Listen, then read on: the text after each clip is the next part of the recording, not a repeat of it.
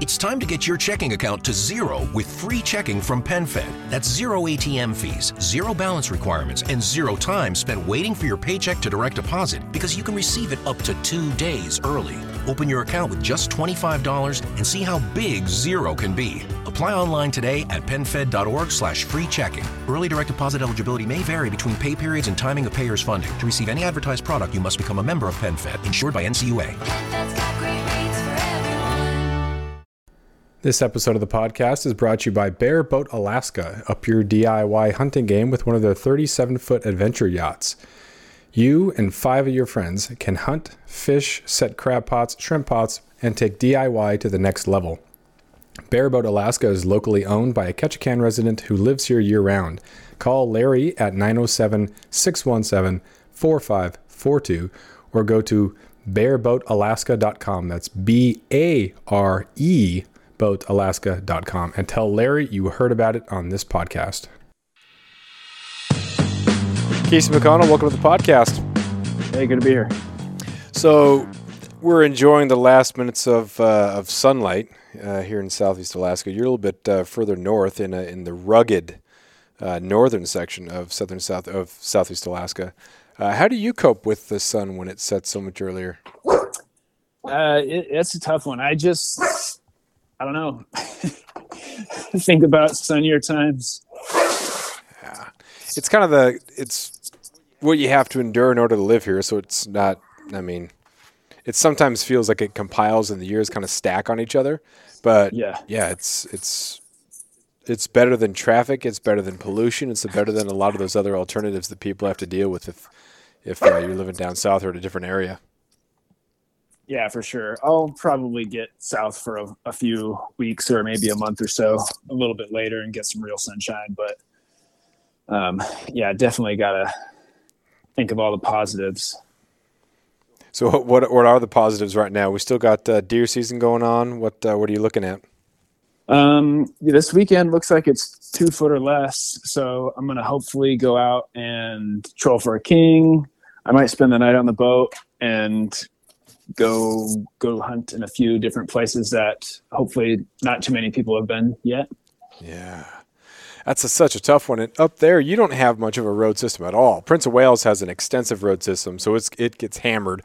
All the easy spots are definitely picked through. Ketchikan has a little bit of a road system, but up there, you don't have much of anything.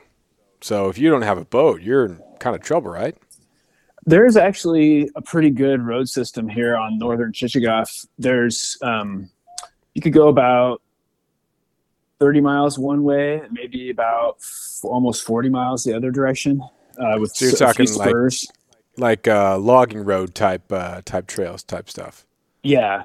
The problem is if we get a lot of snow, you'll get condensed and blocked into just a few areas, and then everyone's hammering that real hard. Yeah, that's there's some stuff that's under construction here in the Ketchikan area. So there are some roads that you could drive to if the gate was open, if the weather was good, and that makes it pretty tough. But yeah, getting away from people is the key. What kind of boat you got?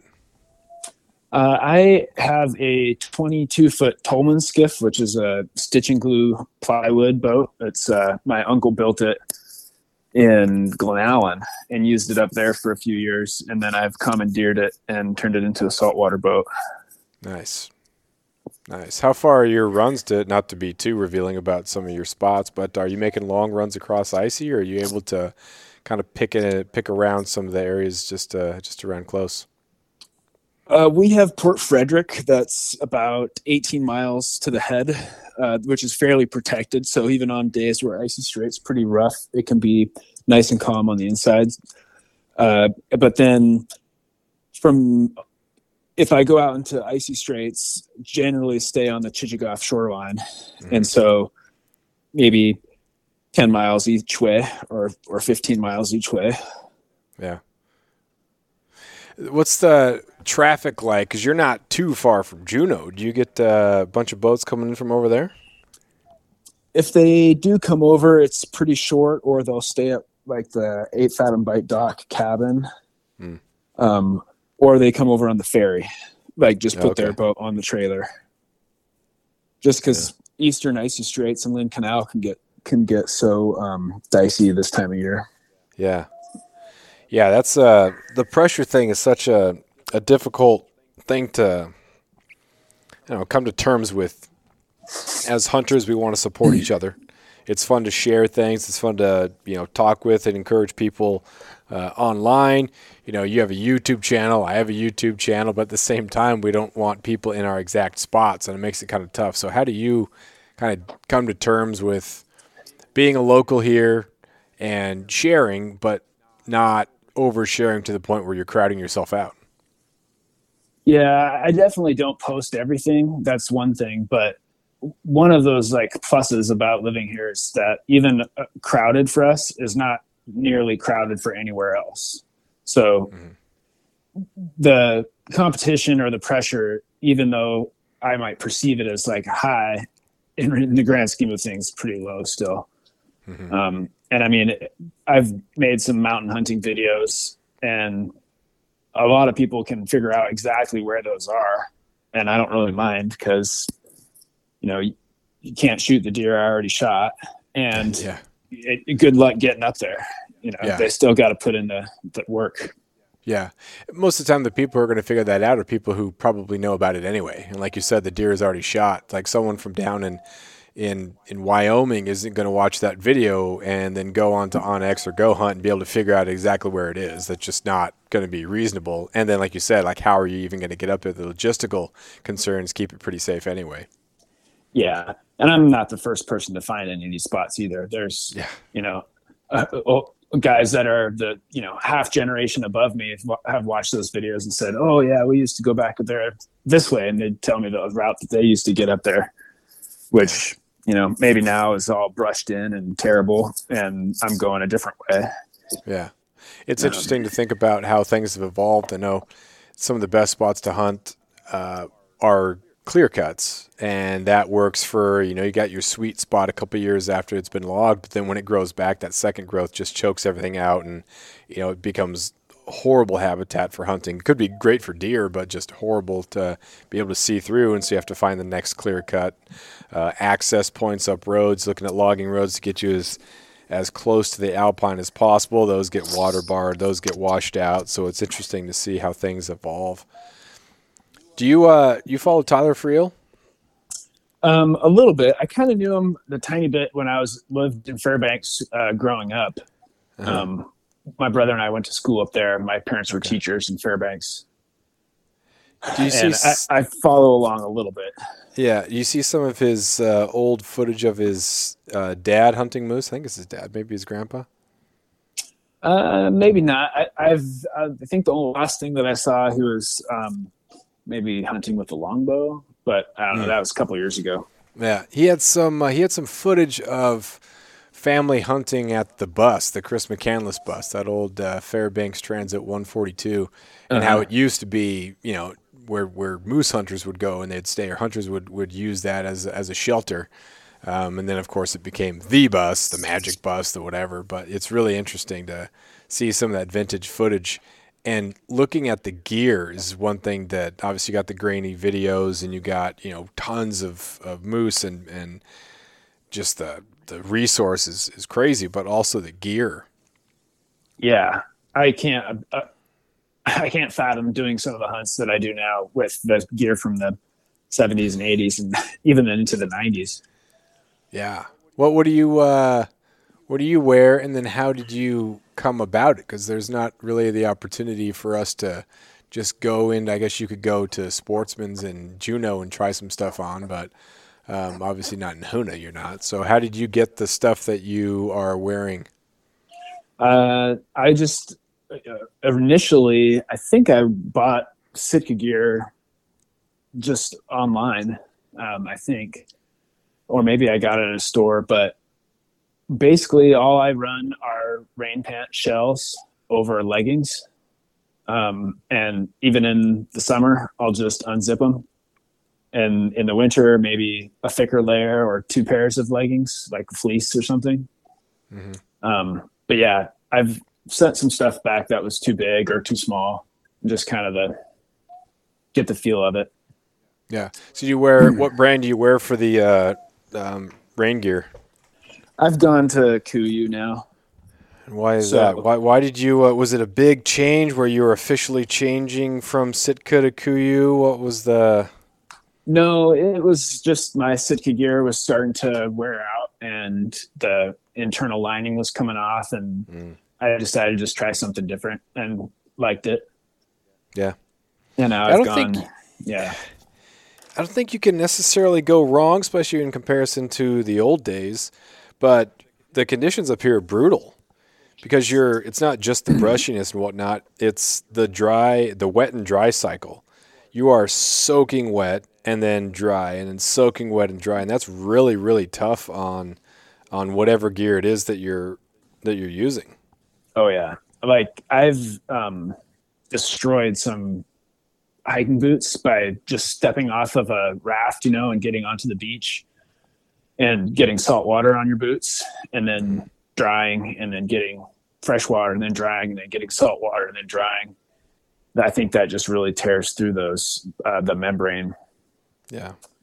So now I'll just wear extra tufts to and from shore and then lace up once I get on the beach and above the tide line. And that seems to prolong the life of at least the boots. But yeah, it's tough on everything.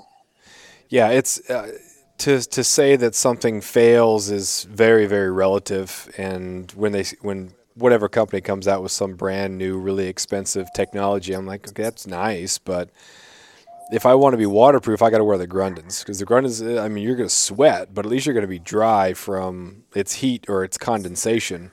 It's not soaked from the outside. If you're soaked from the outside, that's a different wet, and you're not going to dry that out. If you stop walking when you've been in Grundens for a little bit, if you're in the bibs and the jacket, you stop walking, you get a little vented air, you're going to be dry again. But if you're soaked because the membrane or whatever breaks down, then you're toast. Yeah, if there's more humidity on the inside than the outside, you just can't overcome that. Yeah. Do you ever wear Grundens bibs or anything like that? Very rarely. I've actually, instead of wearing Grundens bibs, I'll wear my Sims waders. Oh yeah. And I don't know if that's actually better or not, but they're lighter. Mm-hmm. Yeah, the commercial grade or that the Hercules or whatever, that's a real thick, that's a super aggressive, crab boat type thing. So there's some lighter ones that aren't as bad, but yeah, the waders aren't going to breathe. You'll get the condensation, but you sit for a little bit, some of that stuff will evaporate and you'll be dry, and you don't have to worry about where you sit or if you need to put your knee into the side of a hill to get up. It's so much nicer. If you do that with Gore-Tex pants, you're wet. Yeah, and actually I did wear my rubber gear the other day, and I've got this stuff that's a knockoff brand. Let me see here. It's called Granite gear, Granite with a Y. Oh. And it was like $20 for a top and $20 for a bottom. And it's fairly lightweight and it stretches a little bit. It's definitely not what I would wear if I was going to be like crabbing or anything, but it's pretty good for hiking around. Mm-hmm. And, it's only $20. So if it fails, I could get 4 more pairs for the price of, Grundens. Yeah. And it's not the Frog Tog $20. I had some buddies that came up here to fish in the Frog Tog, and it was just that stuff like shreds. Yeah, I think the expensive type stuff is real, but the inexpensive Frog Tog stuff is just one small step up from those clear ponchos that the tourists wear. Yeah. What else is like an indispensable gear? I'm kind of in gear mode right now. I usually spend money on new gear in February when not a whole lot's going on. We got steelhead season, but so I'm looking at stuff and looking at shopping, but there's been a lot of deals that I've been looking at because we got Black Friday coming up shortly. So what are some indispensable Southeast Alaska products that you think are, indispensable? Well, I know you and I talked briefly about hot tents a while ago. That I'm a convert on that. Oh man. Just because everything is so wet, you either have to carry all your dry spares or you can carry a hot tent and then everyone can get dry. So when I did the Edelin Island elk hunt, that was a game changer. We weathered 2 atmospheric rivers in it, and it was great. Yeah. Spending the hours in there, I'm sure you've been in more than one small tent where everything is wet and you're just waiting out the weather. Being able to wait it out, and it gives you something to do too. You're sawing the wood, chopping the wood, whatever. You're feeding the fire. It's just a huge mental release, or just it's so much better to kill the time doing that. Oh yeah, and we got back to the boat or the beach where we're going to get picked up early, and we set that up and created a sauna, and just took a sauna in the hot tent. And it was fantastic. Which one do you have? I've got I can't remember. Seek Outside Cimarron, I think, okay. Or it's a Red Cliff, the bigger one. Okay, nice. So 4 people can sleep in it, or like 2 is a palace with the stove. If the stove is in there, 4 people have a difficult time laying down around it. Mm-hmm. I saw a knockoff brand, and I thought, if you're going to make a hot tent, you have to do that correctly, because if you skimp on some material that is going to ignite, that's not good. I'm not sure a $20 hot tent is a good route to go. So that's something you definitely got to pay for. It's either going to leak or catch on fire, and those are things that you can't have happen. Yeah, without a shelter, you're screwed. Have you been in? What about like safety type stuff? Whenever I go to shore, I like to take a dry bag with just an extra pair of socks, some extra fire making material, because everything gets so wet it's impossible to really make a fire. And just some other kind of goodies to bring to shore. I have an InReach. It's an old one from when it was DeLorme. What are some things that you take with you for safety? I've got a full set of puffy pants and a down jacket, and then I'll bring a full set of rain gear separate. Mm-hmm. Are they Kuiu puffy? I've got the Stone Glacier ones. Oh, how do you like those? The puffy pants are the cat's meow. Those I bought those on a sheep hunt, and that was like our evening treat, was to sit down and wear puffy pants around camp. After years of fine print contracts and getting ripped off by big wireless providers, if we've learned anything, it's that there's always a catch. So when I first heard that Mint Mobile offers premium wireless starting at just $15 a month, I thought, what's the catch? But after talking to them and using their service, it all made sense. There isn't one. Mint Mobile's secret sauce is that they're the first company to sell wireless service online only. They cut out the cost of retail stores and pass those sweet savings directly to you. For anyone who hates their phone bill, Mint Mobile offers premium wireless for just $15 a month. I was hesitant about having to get a new phone and a new phone number, but with Mint, you can use your own phone with any Mint Mobile plan and keep your same phone and your same phone number along with all of your existing contacts. Mint Mobile gives you the best rate whether you're buying for one or for a family, and at Mint, families start at 2 lines. All plans come with unlimited talk and text plus high-speed data delivered on the nation's largest 5G network. Switch to Mint Mobile and get premium wireless service starting at just $15 a month. To get your new wireless plan for just $15 a month and to get the plans shipped to your door for free, go to mintmobile.com/waypoint. That is mintmobile.com/waypoint. Cut your wireless bill to $15 a month at mintmobile.com/waypoint. I got some bargain old ones that are Sitka, and I hate using the term game changer, but it's so nice to be able to just be warm in those evenings when you're glassing, but you just can't get wet and you can't walk through brush. But that's not what they're meant for. You got to use the appropriate use for them. But it's nice also if you're just kind of sitting around and it is chilly, you can put them in there and stay warm. Yeah, I was wearing my just my Crocs, which with a waterproof sock, and that is kind of loose and lets my feet dry out pretty good.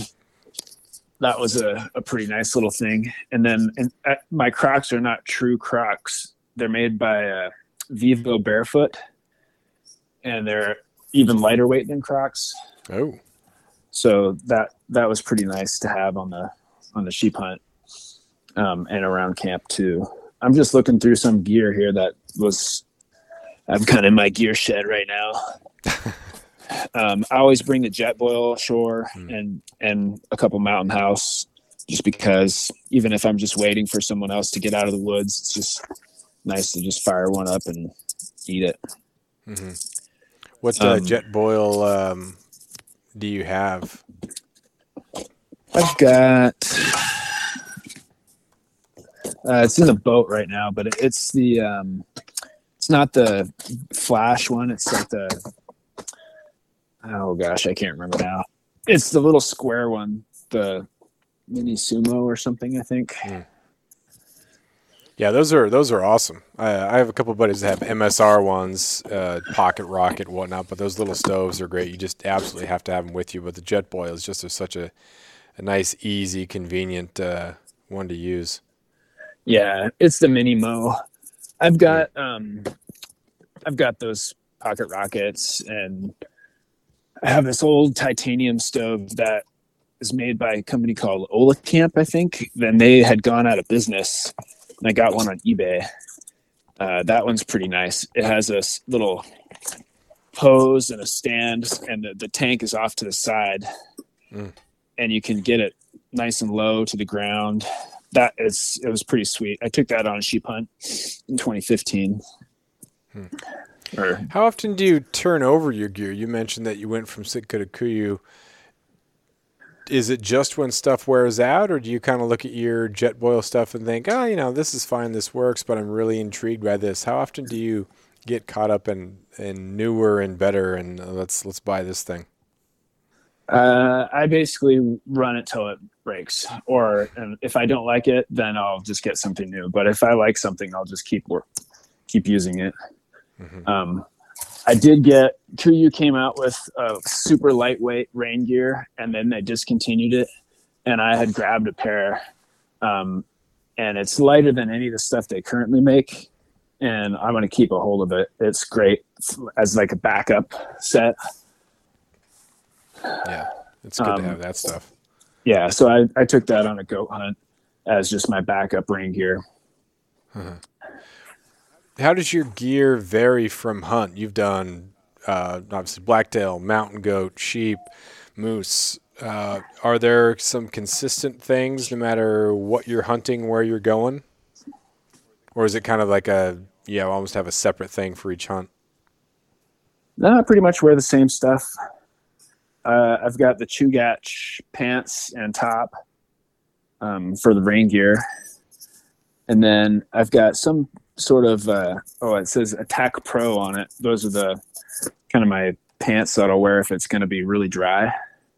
Because they're just, it just has a water resistant barrier, not an actual membrane.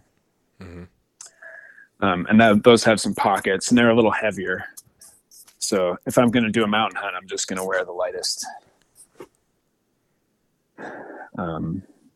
But I guess I wore these Attack Pro ones or whatever, chukar hunting and quail hunting a few years ago.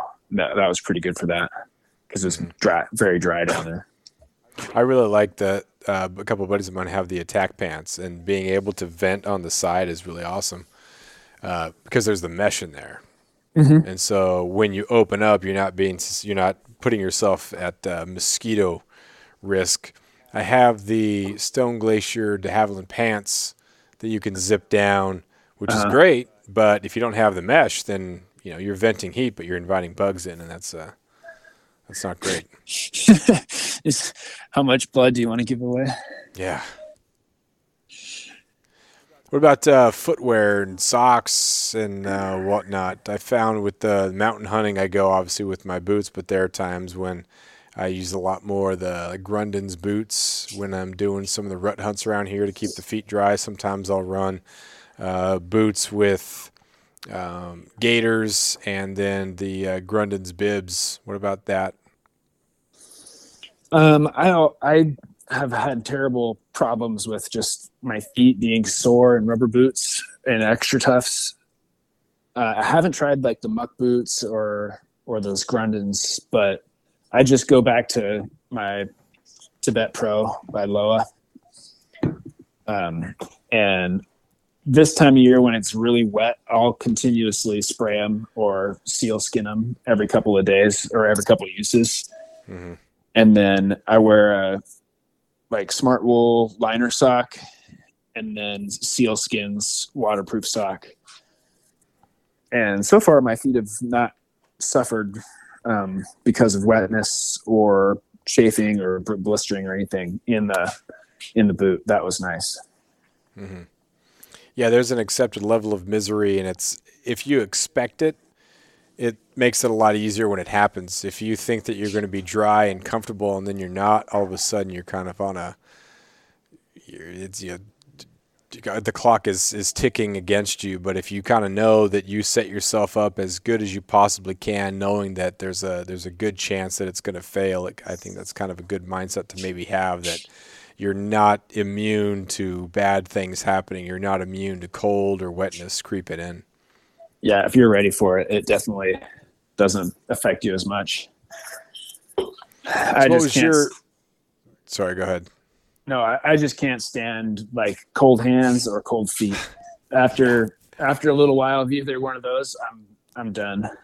Yeah, I have a box of those hot hands by the door. So every time we leave, just grab a couple of those, and they're great. But people talk about how you could put them in your boots and they're going to dry out your boots, and they will if it's condensation that's got your feet wet.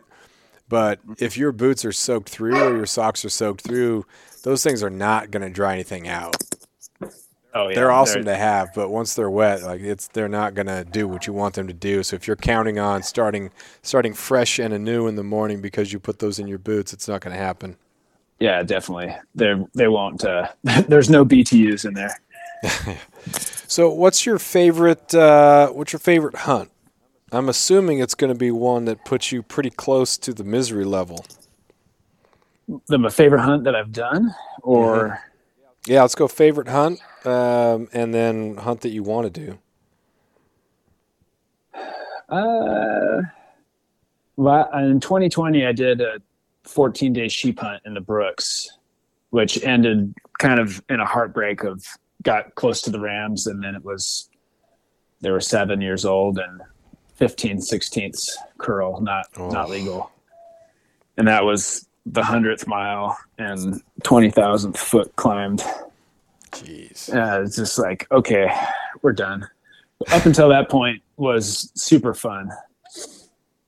And I've done a few trips down to Prince of Wales that have been very fun, deer hunting as well. Yeah. On that sheep hunt, were you with someone who was used to gauging sheep? How was that? No, I don't think Ben was my hunting partner for that one. He was a teacher here, and he had never seen a Dall sheep before. Oh.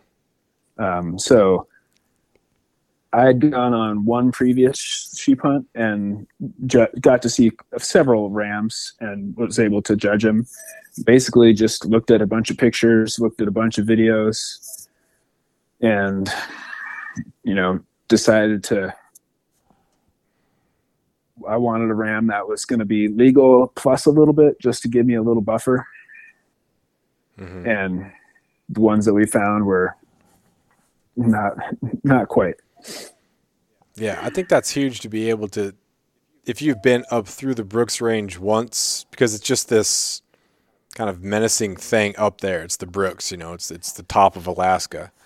And if you've never been on a sheep hunt, not really knowing what to expect and how to gauge and how to measure and what to look for and the angles and things like that, I think would be really difficult to do. So I've only been up and over the Brooks to go on a caribou hunt, but I've never been on a sheep hunt. So I think it'd be really tough to, put yourself in that position. And then good on you for judging that, they're pretty close, but I'm not going to risk it, because I think some people might get the well, I'm owed this because, I put in all this time and all this whatever. And so, you start to look for what you wish was there rather than what's actually there. Yeah. I took some pictures and video and sent it to a guide and a state trooper, and they both said the same thing. So I was glad that we didn't shoot anything. Yeah, for sure. Did you do a fly out or were you off the road? We hiked off the road. Yeah. Seeing some of those areas, man, it was pretty intense to imagine how you would actually get up that. You can do all the e-scouting you want. I did quite a bit of it because my buddy and I were planning on if we're going to go caribou, if we're going to go Dall sheep, and just looking at stuff, and says, oh yeah, you could probably get up here and probably get up here. But when you look at some of those areas, you think it's impossible. No one could get up there. And so when you're looking at the bottom there, trying to find a line to be able to access that, and seems pretty, it's doable, but pretty tough. What was the difference between expectation and reality when you got up there and saw what you had scouted? I basically, there was some pretty intimidating stuff, and we climbed some stuff that I didn't think we were going to climb for looking at it from across the valley. I was like, oh, we'll just have to pick our way around that or go way up and around. And we ended up just going straight up it. Coming down was worse. But as far as mountains go, the Brooks Range, I think, is pretty tame. Most of the mountains that, even though it was rugged and nasty, it's easier to climb than some of the ones around here in Hoonah.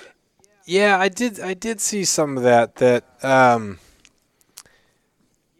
don't know if there's just the expectation. If you think Brooks Range, that's sheep country. That's the north. Everything is just more extreme up there. But southeast with these glacial carved areas, there's so many of those monolithic faces, and you're picking your way through sheer cliffs. Whereas you might have a lot of scree and might have some definite sharp areas up in the Brooks. They're not. Mm-hmm. It's not like hiking in the Appalachian Mountains or anything.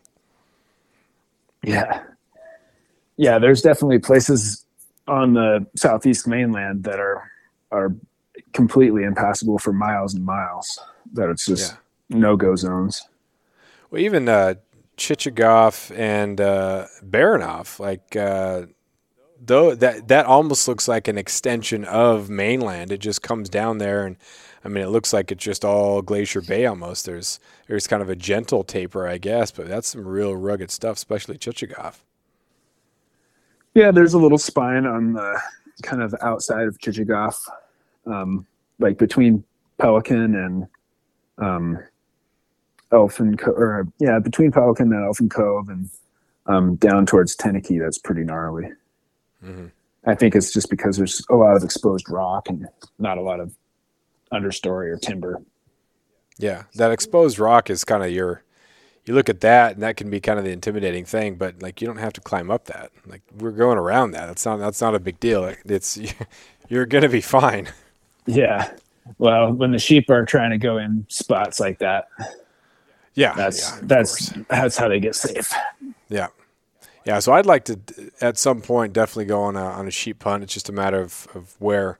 What about the hunt that you do want to go on that you haven't gone? Well, I'm planning another sheep hunt for this coming summer. I've been applying for a couple sheep tags, for a long time. I probably will never draw them, but that's fine. Of course. The one hunt that I want to do is elk during the bugle down in somewhere in the lower 48. Yeah. Which is why I got into bow hunting. Because that's kind of the season for that. Yeah, that's a lot of fun. That's what I want to do next year. I've been buying points in Wyoming. And when my wife was down there getting her PhD, we did a couple hunts last year. I went down there in late September. And we kind of missed the rut, which is too bad. She went out there by herself, and she heard them bugling at night, and then a couple times during the day, and she called one in, but just wasn't able to get a good shot. So I thought, oh, this is gonna be perfect. I'm gonna go down there. I'll set up behind. I will call one in for her, and she's gonna get it with a bow. It's gonna be perfect. But there had been so much pressure that they'd gone silent, and I thought, gosh, dang it. So we had 2 encounters, but they'd gone quiet, so we had no idea where they were. We couldn't locate. There was nothing going on at night, but the previous year I'd been down there and hearing bugle at night, it's unlike any. It's everything that people talk about when they say there's nothing like an elk bugle. I'm like, yeah, that's true. There's also nothing like, a mountain goat hunt.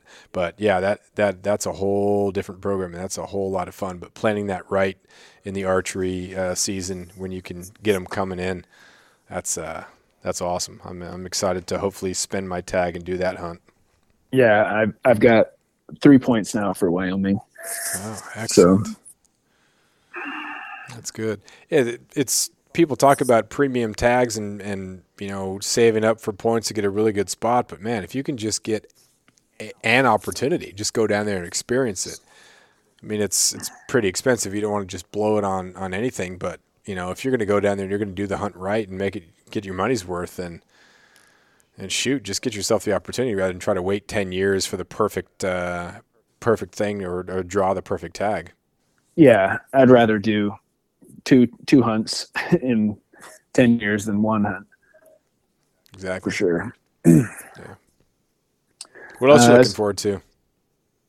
I am going to try to do some more goat hunting on the mainland next summer too. I've been pounding the alpine around here pretty hard for deer with my bow, and it's been a struggle. And I think next summer I'm going to shift gears a little bit and just try something different. Probably not with my bow. I'll rifle hunt for goats. Mm-hmm. You've gotten a couple with your rifle, right? One so far. Okay. Mm-hmm. Yeah, it's a lot of fun. It's good to have that mixed bag in the freezer when you got different experiences. But it's hard too sometimes. I didn't get my first deer this year until 2 weeks ago, because I spent the opener in the first 10 days of the hunting season up hunting caribou, and so it's why I didn't get that awesome alpine deer experience that I love because I was up caribou hunting. And you don't want to switch, and I certainly don't regret doing the caribou, but man, you only have kind of one season, and sometimes they overlap, and you have to make choices. It's like a great decision or an awesome decision, but yeah, we're pretty lucky. Yeah, August and September go by too fast. There's not enough days in the week. Yeah. Go ahead. Oh, I traded my, first right of refusal to my friends. I took a guy that had never gone hunting before and his partner and their niece, and then another buddy came up, a former grad student that lives in Washington. He came up and then basically tried to get them deer for the first couple times. I didn't shoot my first buck this year till this past Friday, so just a couple days ago. It's funny how that happens, but it just does happen. Mm-hmm. And what do you do? The only thing you should really regret would be that if you didn't hunt for some ridiculous reason, which is probably not going to happen. So you can't really worry about it. You make your choices and you live with them. Yeah, I traded October hunting and October fishing and duck hunting for moose hunt in Fairbanks, and then winter kingfishing in Homer. So that was a good trade. But a trade. Yeah. Was that Fairbanks hunt an over-the-counter, or was it a draw? That was a draw, antlerless archery tag. Nice. Mm-hmm. It was tougher than there's a lot of good hunt opportunities, I guess I should say. Have you already put in your stuff for the draw? No. I've talked to a couple buddies and trying to figure out what they're doing and what I have time for. Mm-hmm. Yeah. I'll keep applying for my sheep spots, and then I don't think I'm going to apply for any moose or anything else. I still have moose from 2021 in the freezer, and now I have part of a moose from 2022. I don't know. It's tough to gauge that because you could spend the money that you would on some sort of fly out or some sort of exotic other trip. Not that Wyoming is necessarily exotic, but you could spend that money on an over-the-counter Alaska hunt. Oh, yeah. Or you could try to do something else. And so if you don't really win the draw, it doesn't really matter a whole lot. If you drew a Dall sheep tag, then you, of course, do what you need to do to make that happen. But if you don't draw it, you could then spend that money on a really good over-the-counter something else in Southeast or another different experience, which would be, that's all good. I think my problem this year is going to be deciding what to prioritize as far as that Wyoming hunt. Am I going to put in for some awesome draws? Because I won't find out about them until I have to decide if I want to prioritize elk. Because the elk application closes before we get results from the Alaska tag. So I probably won't be able to do both. So we'll kind of see. Yeah. I'm fortunate in that my work window kind of closes mid-September, and then I have all late fall to do whatever. And in reality, I can kind of block off days here and there in the summer as well if I need to. Yeah. So more time off. More time off you have, the easier it is to spend money. Yeah, that's the problem. Is when money goes out instead of coming in, and it can go out really fast. Yeah. Well, what else you got, man? We've been rapping for a little bit here. What, as far as maybe recommendations or anything, what does northern Southeast Alaska have that I'm missing out on down here in southern Southeast Alaska? I don't know. The grass is always greener. I always wish we had a winter steelhead or a fall steelhead. We don't really have that. I guess if you like brown bear hunting, there's brown bear hunting here. They're still awake. Yeah, I saw that picture you posted on Instagram. That was yeah, I checked out that spot yesterday to see if there was any people tracks into it, and there wasn't. So I was like, great, I'll go there first thing in the morning, hunt for a few hours, and then be able to get back for a little bit of afternoon work and phone call with you. And I got there, and there was fresh bear tracks of a big one. Never mind. Yeah. Do you have run-ins at all? Is the population quality and steady, or is the population getting a little bit high? Where are you at with that? It seems like there's a lot. I haven't had any issues with them this year or in the last few years, but people have been seeing them, and they're on the roads, and they're still cruising. That is such a nice thing on a lot of the hunts that we don't do down here for deer, is that we don't have the brown bears, and it's just nice to, you make your camp, you set your meat off to the side there, but you're not worried about electric fences. You're not worried about a lot of the things that you would be if you were in brown bear territory. Yeah. Like we don't even call, I won't blow a deer call for probably more than 7 or 8 minutes. I know there's pages and pages on the hunting forums of how long to call deer and stuff, but I'd get pretty nervous calling for more than 10 minutes. Yeah.